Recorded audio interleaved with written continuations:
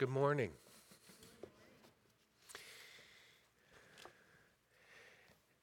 Yesterday we went to our 33rd family reunion. I was born and raised in Modesto. That's where I met Shelley, and as far as I know, I think she was born and raised there too. Yes, I know that. and a lot of her family comes from the Modesto area. And now family that used to be pretty much centralized in the Modesto area is all over the place, all over California for sure, and some beyond that. But we have this reunion, which really is kind of a communion. But we have a reunion every year in August, and family comes. And it was just impressed upon me, and I was thinking about Sunday mornings are a reunion too, a communion. You know, when we come together as the family of God, just like once a year the clan or the tribe comes together as a family. And I know that's not common to do every year, but it was impressed upon me how powerful and how profound it is that we get together.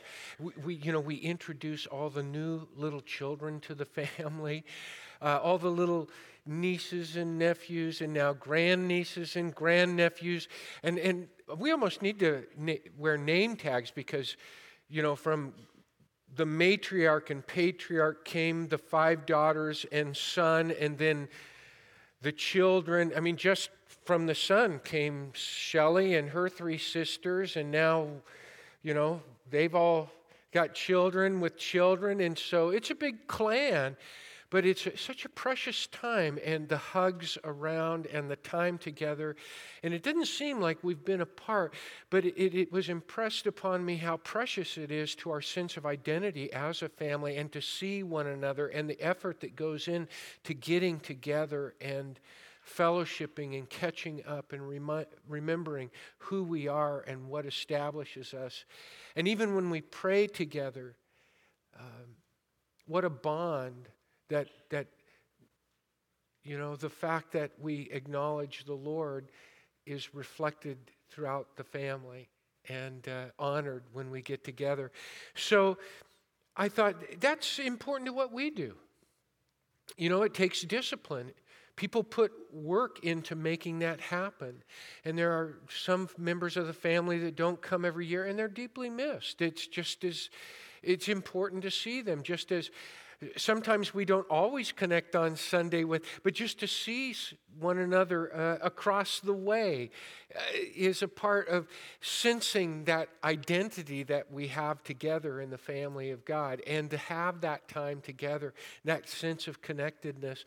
It doesn't always come easy. It isn't always something that just kind of falls into place. But by making it a priority, it proves to be very precious to our sense of who we are, and vice versa. And so today, this is a reunion, a weekly reunion.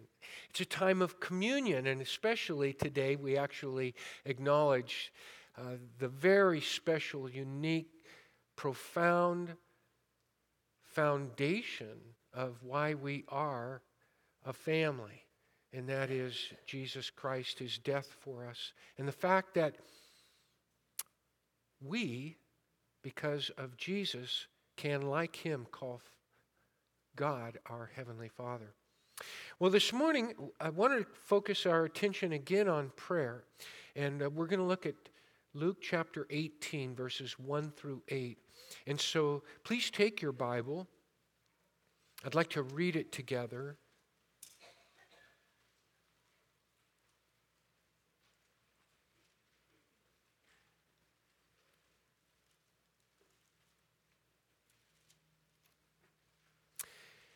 And He told them a parable to the effect that they ought always to pray and not lose heart.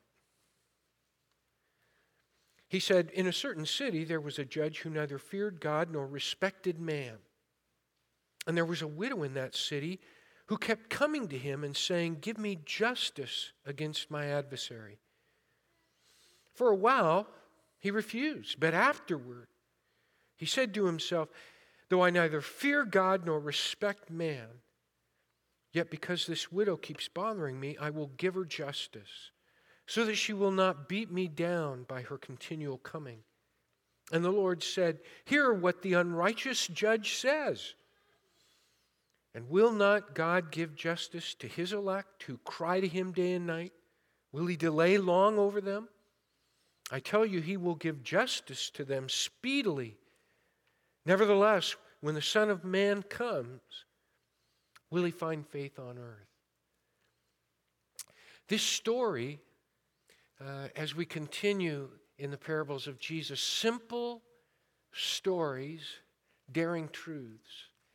This story, this parable has a situation, and it's the setting of the story that makes the parable and the point of the parable so interesting.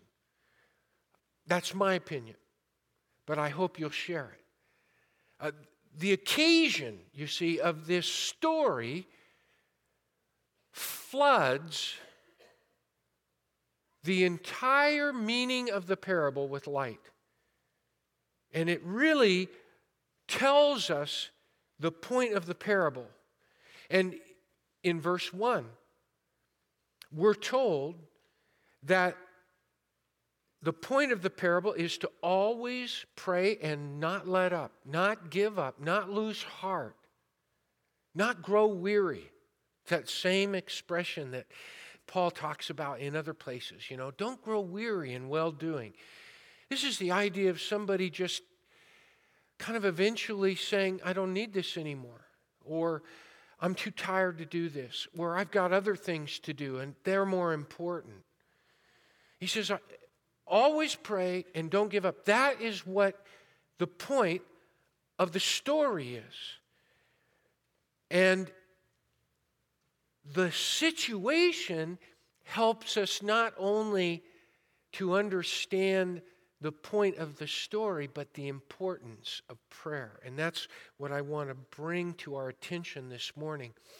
When he finishes the story, when our Lord finishes the story, he draws our attention to some things, because the story is about a woman. She's a widow. And widows were often vulnerable. They were weak. They could be easily taken advantage of.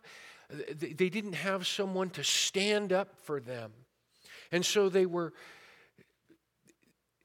among the least and the overlooked and often the oppressed. And this widow has one who has taken advantage of her, and she has sought justice in court. But in this court, the judge, the one who renders a verdict, is unjust. In fact, 2 times we're told that the judge does not fear God and has no respect for others. Well, that is very important, because that tells us that this judge does not love God and does not love his neighbor, because that's really the same thing. He doesn't fear God, and he doesn't have respect for you or me or anyone else. His life, his sense of right and wrong is entirely, you see, conditioned by himself. It's what he wants, what he needs, what's in his best interest. The world revolves around him. It's all about him, because he has no fear of God nor respect for anyone else. Jesus even calls him the unjust judge, and he calls his disciples to hear what he says. He says, what did the unjust judge say? The unjust judge said, I'll give her justice because she persists, she consists of standing up for her right. What is right?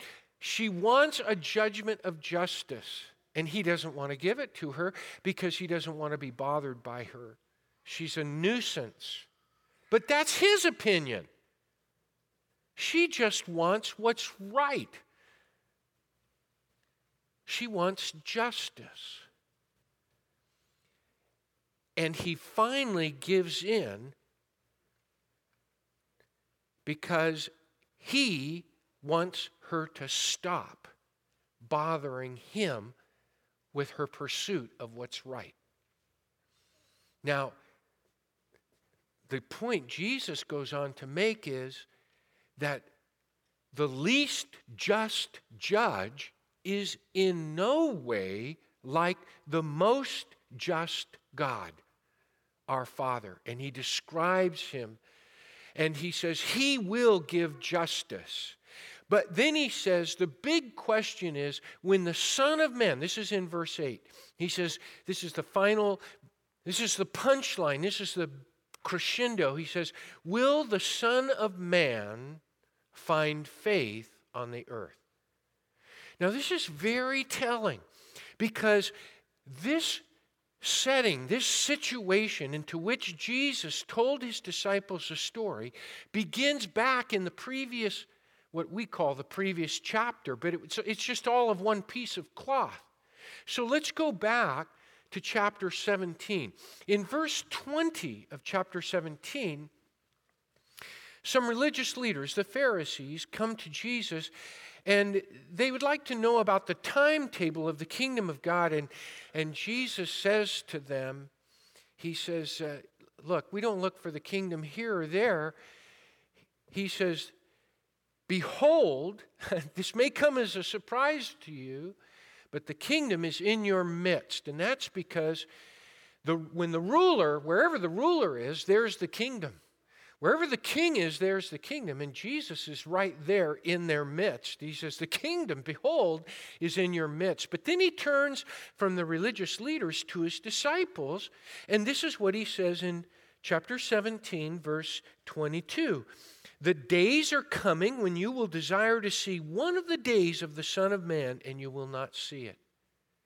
Now, when Jesus uses this expression, Son of Man, and by the way, these are the bookends, so to speak.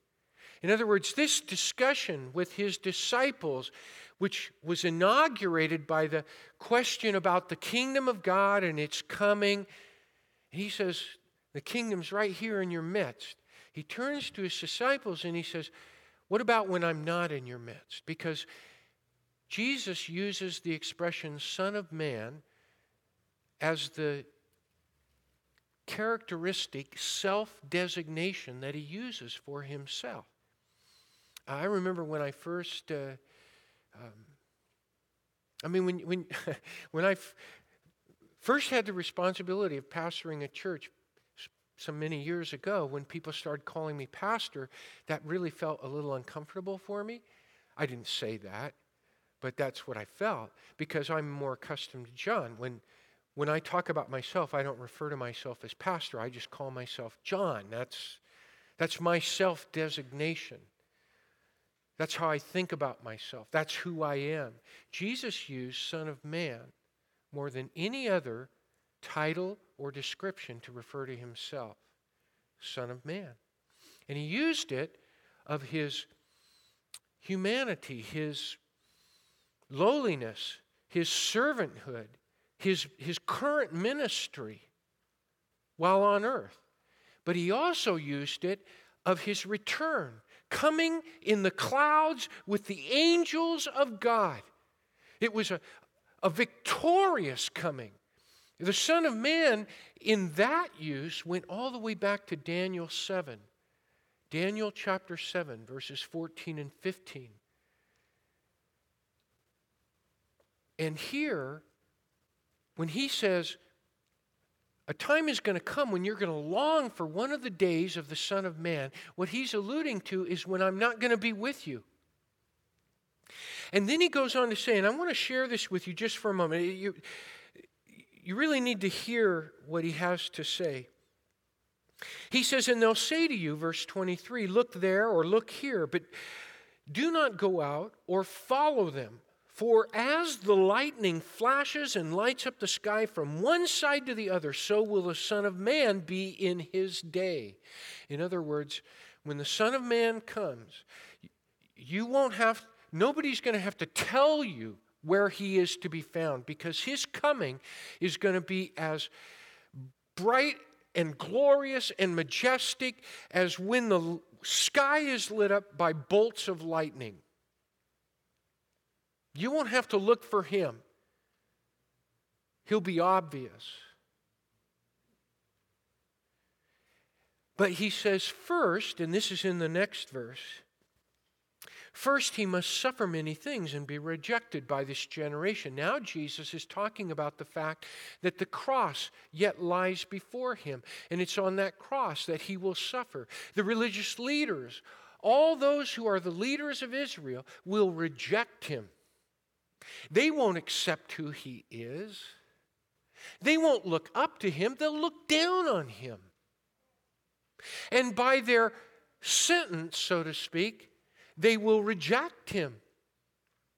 And nothing is more lowly or ignominious or dishonorable than the cross. What a contrast, he says, between the Son of Man, what lies ahead, and when he returns. But he goes on. And he says, just as it was in the days of Noah, so it will be in the days of the Son of Man. And he paints a situation, first of Noah and then of Lot. He says they were eating and drinking and marrying and giving in marriage in the day when Noah entered when he entered the ark, and the flood came and destroyed them all. In other words, they were just carrying on, totally oblivious, absorbed, preoccupied with, worldly life. No thought beyond. Then he goes on, he says, likewise, just as it was in the days of Lot, they were eating and drinking and buying and selling, planting and building. But on the day when Lot went out from Sodom, fire and sulfur rained from heaven and destroyed them all. So he's painting a picture of the sudden day of the Son of Man. Do you see that? People were just going on with their lives, preoccupied with finding their place in this world, really finding, their footing and being well positioned in this world, making the most of it, being successful.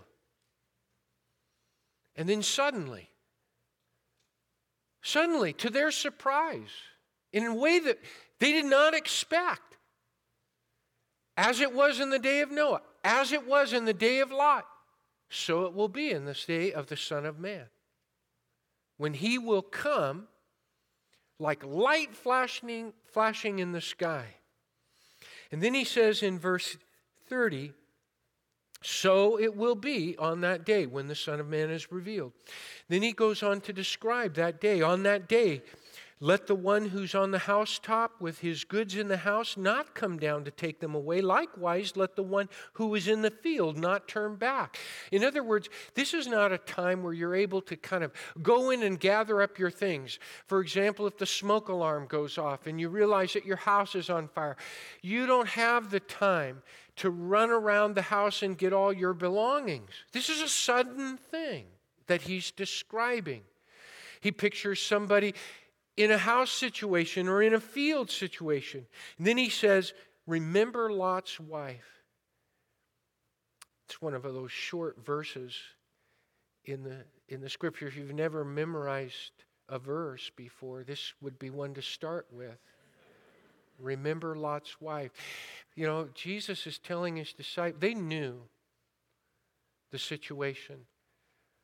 Lot, his wife, his family, had heeded the warning, and they had taken it to heart. They left the city. They separated themselves. But she turned back. And of course, we're told it cost her her life. She couldn't let go. She couldn't truly separate. That's hard for us all, and yet Jesus emphasizes it in the very next verse. Because to his disciples, he's saying, when he says, remember, he says, really take the lesson of her to heart. And then he says, whoever seeks to preserve his life will lose it. But whoever loses his life will keep it. That was not a rare message of Jesus to his disciples. On other occasions, he talked about taking up the cross and following him. The idea of losing your soul to gain the world. What a loss indeed. He was calling his disciples to allegiance, to full commitment. And that's a challenge because we are, really rooted in this world. And Jesus is saying, in a sense, just as it was in Noah's day and just as it was in Lot's day, there's a way in which we can be absorbed into the generation. In wanting to find our place in this world and be successes and get ahead and have the things of this world and achieve and accomplish and prepare for retirement and the generations to come in, all of this building and achieving and accomplishing, sometimes we can lose our own soul. We can get lost before the Lord, or He can be so distant that He doesn't have any practical presence in our lives in the day-to-day affairs. And we can find such a place in the world, yet the world is finding a place in our hearts, in us. And what we're going to realize here is when Jesus puts this emphasis on prayer through this story, in effect, He's saying that through prayer, we find a place in God and God finds a place in us. Prayer is vital to our life in the Lord and very, very important. He says in Verse 34, I tell you, in that night there will be two in one bed. One will be taken and another left. There's going to be judgment. People's allegiances will determine where they are with the Son of Man, where they are when the ruler comes, when the king appears. And those even who are as close as those who sleep in the same bed will be separated by this allegiance, whether we're, so to speak, aligned and our allegiance is with, so to speak, the ungodliness, the wickedness, the injustice of this world, as opposed to the godliness, the holiness, the rightness, the goodness of our relationship with the Lord. And then in the final verse he says, and they said to him, where, Lord? Because in this passage there's this idea of when and where, when's the time, what's the timetable, and where's this all going to take place? And Jesus says to them, where the corpse is, there the vultures will gather. In other words, when you see a grouping, a collecting, a gathering of vultures in the air, you know there's a corpse on the ground. And Jesus is just saying, just as you know where something is, He says, you're going to know when I come. You don't need to know where, you'll know where when I come. And then, verse 1, he goes right into this. There's no chapter divisions in the original, situation. And he goes right into this story about the widow who seeks justice from an unjust judge. And that is contrasted. And this touches on something very dear to us, I think. Because what Jesus is emphasizing is that we always pray and never let up. Because it is telltale of our faith.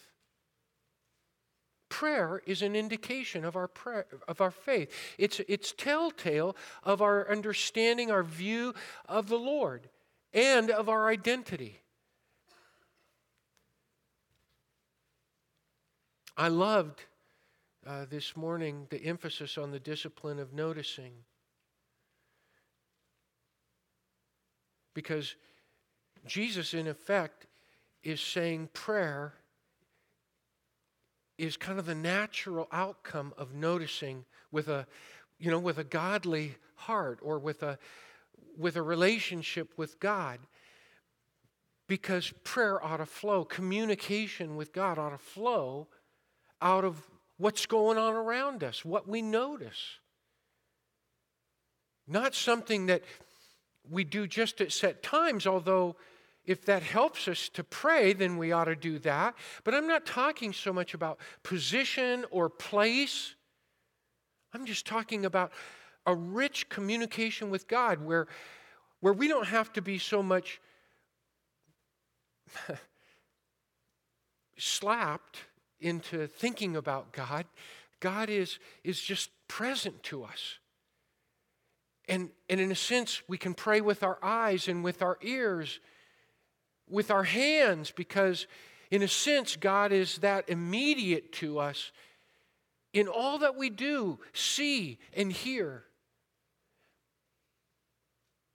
And we talk to Him. We discuss things with Him. I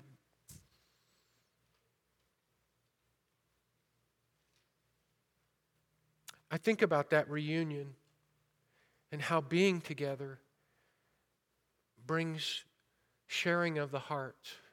You know, we meeting up with members of the family, it seems like we get together much sooner. It's because we get together regularly, even though it's only once a year. But then when we do talk, we're just right back where we were. There's deep friendship, even among biological members of the same family. Shirley and I have been married, we've known each other over 40 years. We talk more and more. It's communication. We share our hearts with one another. We share our ideas. We share our aspirations, the way we see the world. We talk about spiritual things together. It's very vital to a relationship to communicate, to be intimate in an emotional way.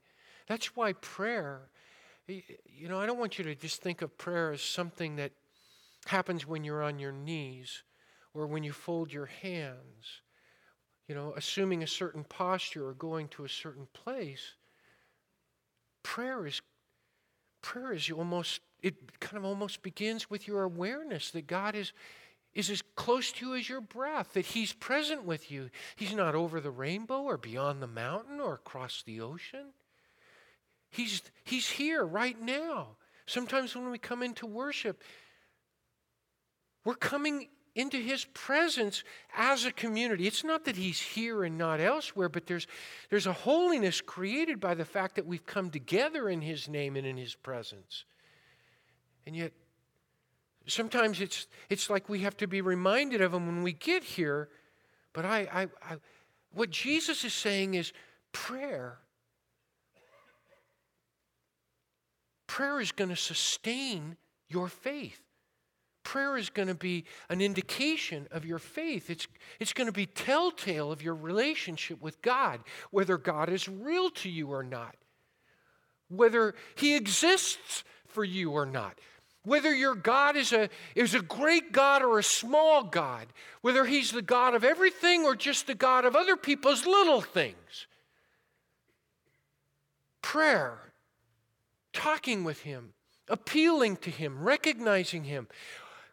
And in this context, it's not only a great indication of faith as Jesus is challenging His disciples and challenging us as His disciples to be faithful to Him in this generation that wants to suck us in and swallow us up, that wants to so overwhelm the distinctives of Jesus Christ in our life that we look just like the world, care just like the world.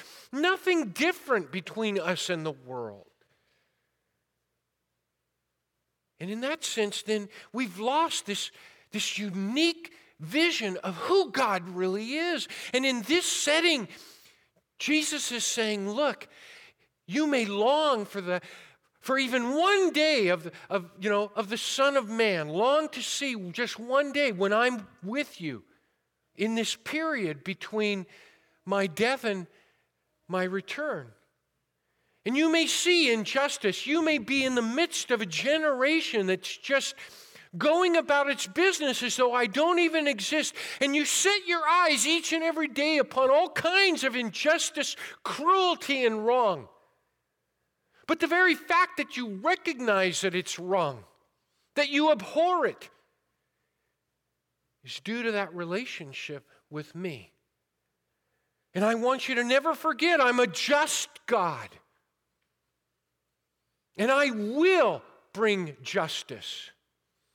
I will decide right and wrong. I'm not like the unjust judge. More than that, am I just? And I see this woman and her tenacity. It's the unjust judge that sees her as a nag. Don't be put off by that. She's just not going to give up on what's right. And that really is the issue, isn't it? Will we give up on what's right? Or will we somehow be drawn in, swallowed up, worn down? Prayer will cease. Why should we talk to God? Maybe we won't even notice wrong anymore and appeal to Him. Maybe we won't stand for right anymore. And so Jesus says, always pray and don't let up. It doesn't have to be continuous, but realize prayer is vital. It is at the heart of our identity. Like a thermometer, it's indicative of our faith. It's indicative of our view of Him, that He is good. He will win in the end. Righteousness, goodness, what is right will be vindicated. And it is evidence of our identity. Little prayer, little power. Much prayer, much power. No prayer, no power. It's about prayer and walking with the Lord. You know what I found really interesting here is that this unjust judge we're told that he does not fear God and he does not respect others. Twice. And then Jesus singles him out and says he's an unjust judge to boot. But if you don't fear God and you don't respect others, that means there's no great command in your life. You don't love God and you don't love your neighbor as yourself. And what's really profound about that is it does contain the very heart of justice. Loving your neighbor is built on your love for God. Loving your neighbor as yourself is the essence of justice, doing what's right, treating others fairly, showing kindness, caring for the poor, caring for the needy, having a heart for it and recognizing it. That is the essence, that equity, that sense of right and wrong. And it's grounded in our love for God because He is just. And we see that in the cross. I heard this week that one of the major church denominations, their approved, endorsed hymnal, I think the name of the hymn was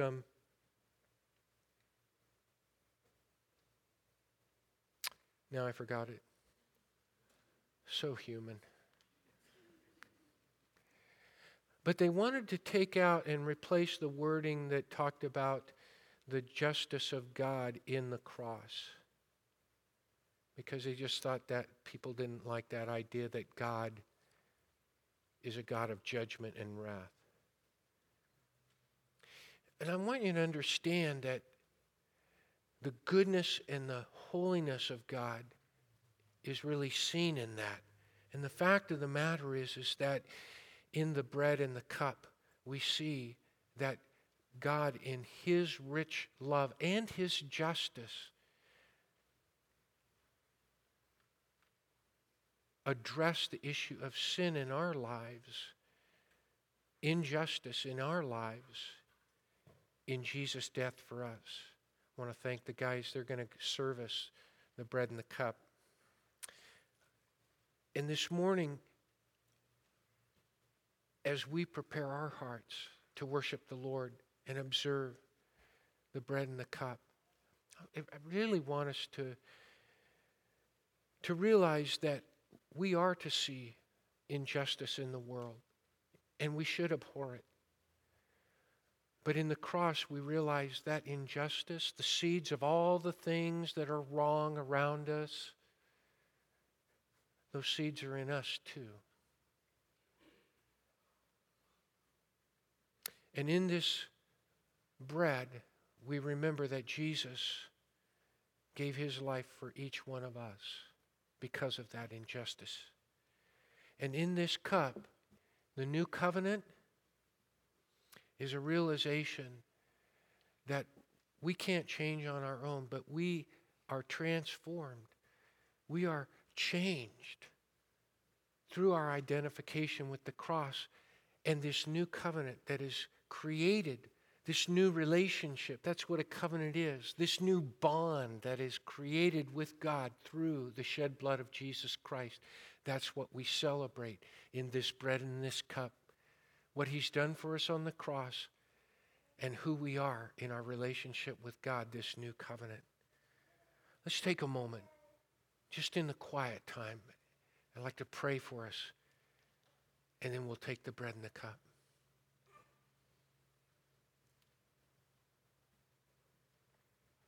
Gracious Heavenly Father, thank you for your Son, Jesus. It's in him. It's in the person of Jesus. It's in your presence.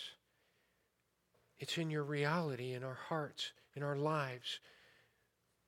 Your work through your Spirit in us that we are energized, that we are lifted and inspired and challenged and moved to be more than we are in ourselves. And we realize our identity is in you. And that's what we celebrate here in this bread and this cup. Father, we are so thankful. And we are to not only know the grief of justice won for us on the cross, but the joy of relationship won for us on that same cross, realized in the outpouring of the Holy Spirit through the resurrection of Jesus Christ, that we might not be alone, but that you might be present with us to change us and make us. And so, Father, we take this bread and this cup most respectfully, realizing that it is a profound confession of our faith, a renewal in which we pledge ourselves again to the truth of what you've done for us in Jesus Christ on the cross. And we praise you in Jesus' name. Amen. On the night he was betrayed, he took bread. When he'd blessed, he broke it. He said, "This is my body, which is for you." Just in this quiet,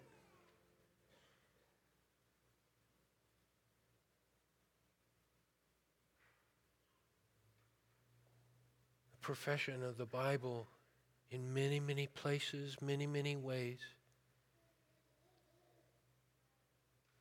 is that we are in the presence of the Lord even now.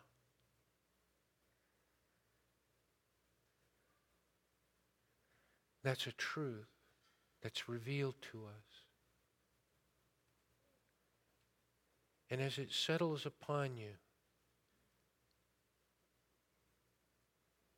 let it shape your thoughts about him,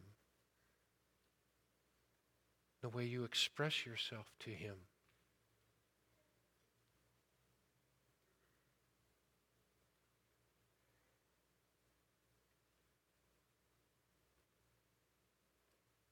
Take and eat.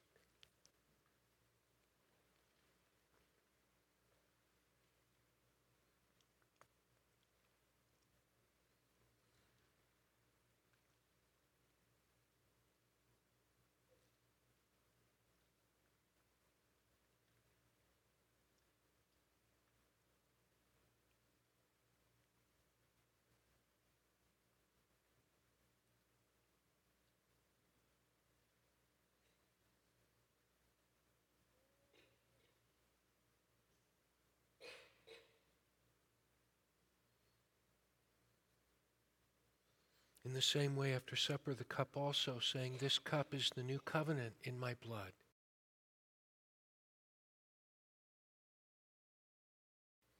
In the bread, we are reminded that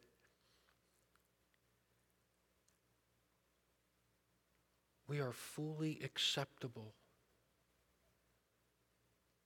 loved, and cherished by the Father because of Jesus Christ our Lord. And in the cup, we fathom that we are free, alive, vested with an inheritance and a bright future. We have a new covenant, one won for us by the Lord himself, his shed blood. And it is one of joy and delight. And so in this quiet, let us apprehend that joy through gratitude, through thanksgiving, and the joy that comes with it, even the happiness. All of you drink it.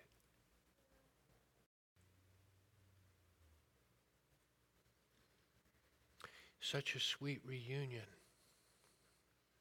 a communion. Paul recognized that. He said, "As often as you eat this bread and drink this cup, you do proclaim the Lord's death until he comes." Now, if you will, pass the cups toward the center. Guys, thank you for picking those up. I want to take this moment to remind you. You could probably say it for me because I say pretty much the same thing every month, but it is worth repeating. We have the opportunity today to give to the Deacons Fund. And what we give, we put into the hands of God. It's an opportunity to meet the needs of people who turn to the Lord, and many do in times of trial and difficulty when they need a helping hand.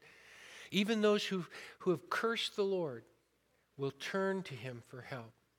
And in the name of the Lord, we are able to give physical and substantial help as well as spiritual help to them. It's often that opportunity that we have to talk to them about Jesus Christ, who he is and what he's done for us. So if you are able this morning to give and give generously. If you are a member of the family of God and you need a helping hand, please, we want to help. That's what this is for. So God bless you. Will you stand? Will you do me a favor? I don't know if I said it well enough. It's really been on my heart this week, but I would just love to see us talking to the Lord a lot throughout the day in all kinds of situations about all kinds of things. And even talking with one another about our prayer lives, learning from one another.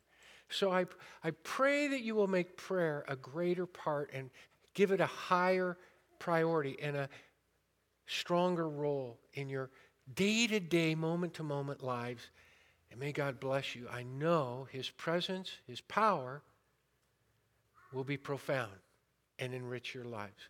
May the Lord cause his face to shine upon you. May his countenance brighten your countenance and encourage you. May you walk through this day realizing who you are in Jesus Christ. May he inspire you, bring joy to you, bring purpose to your day and your week and your life. And may your future encourage your heart. May you live for him. God bless you.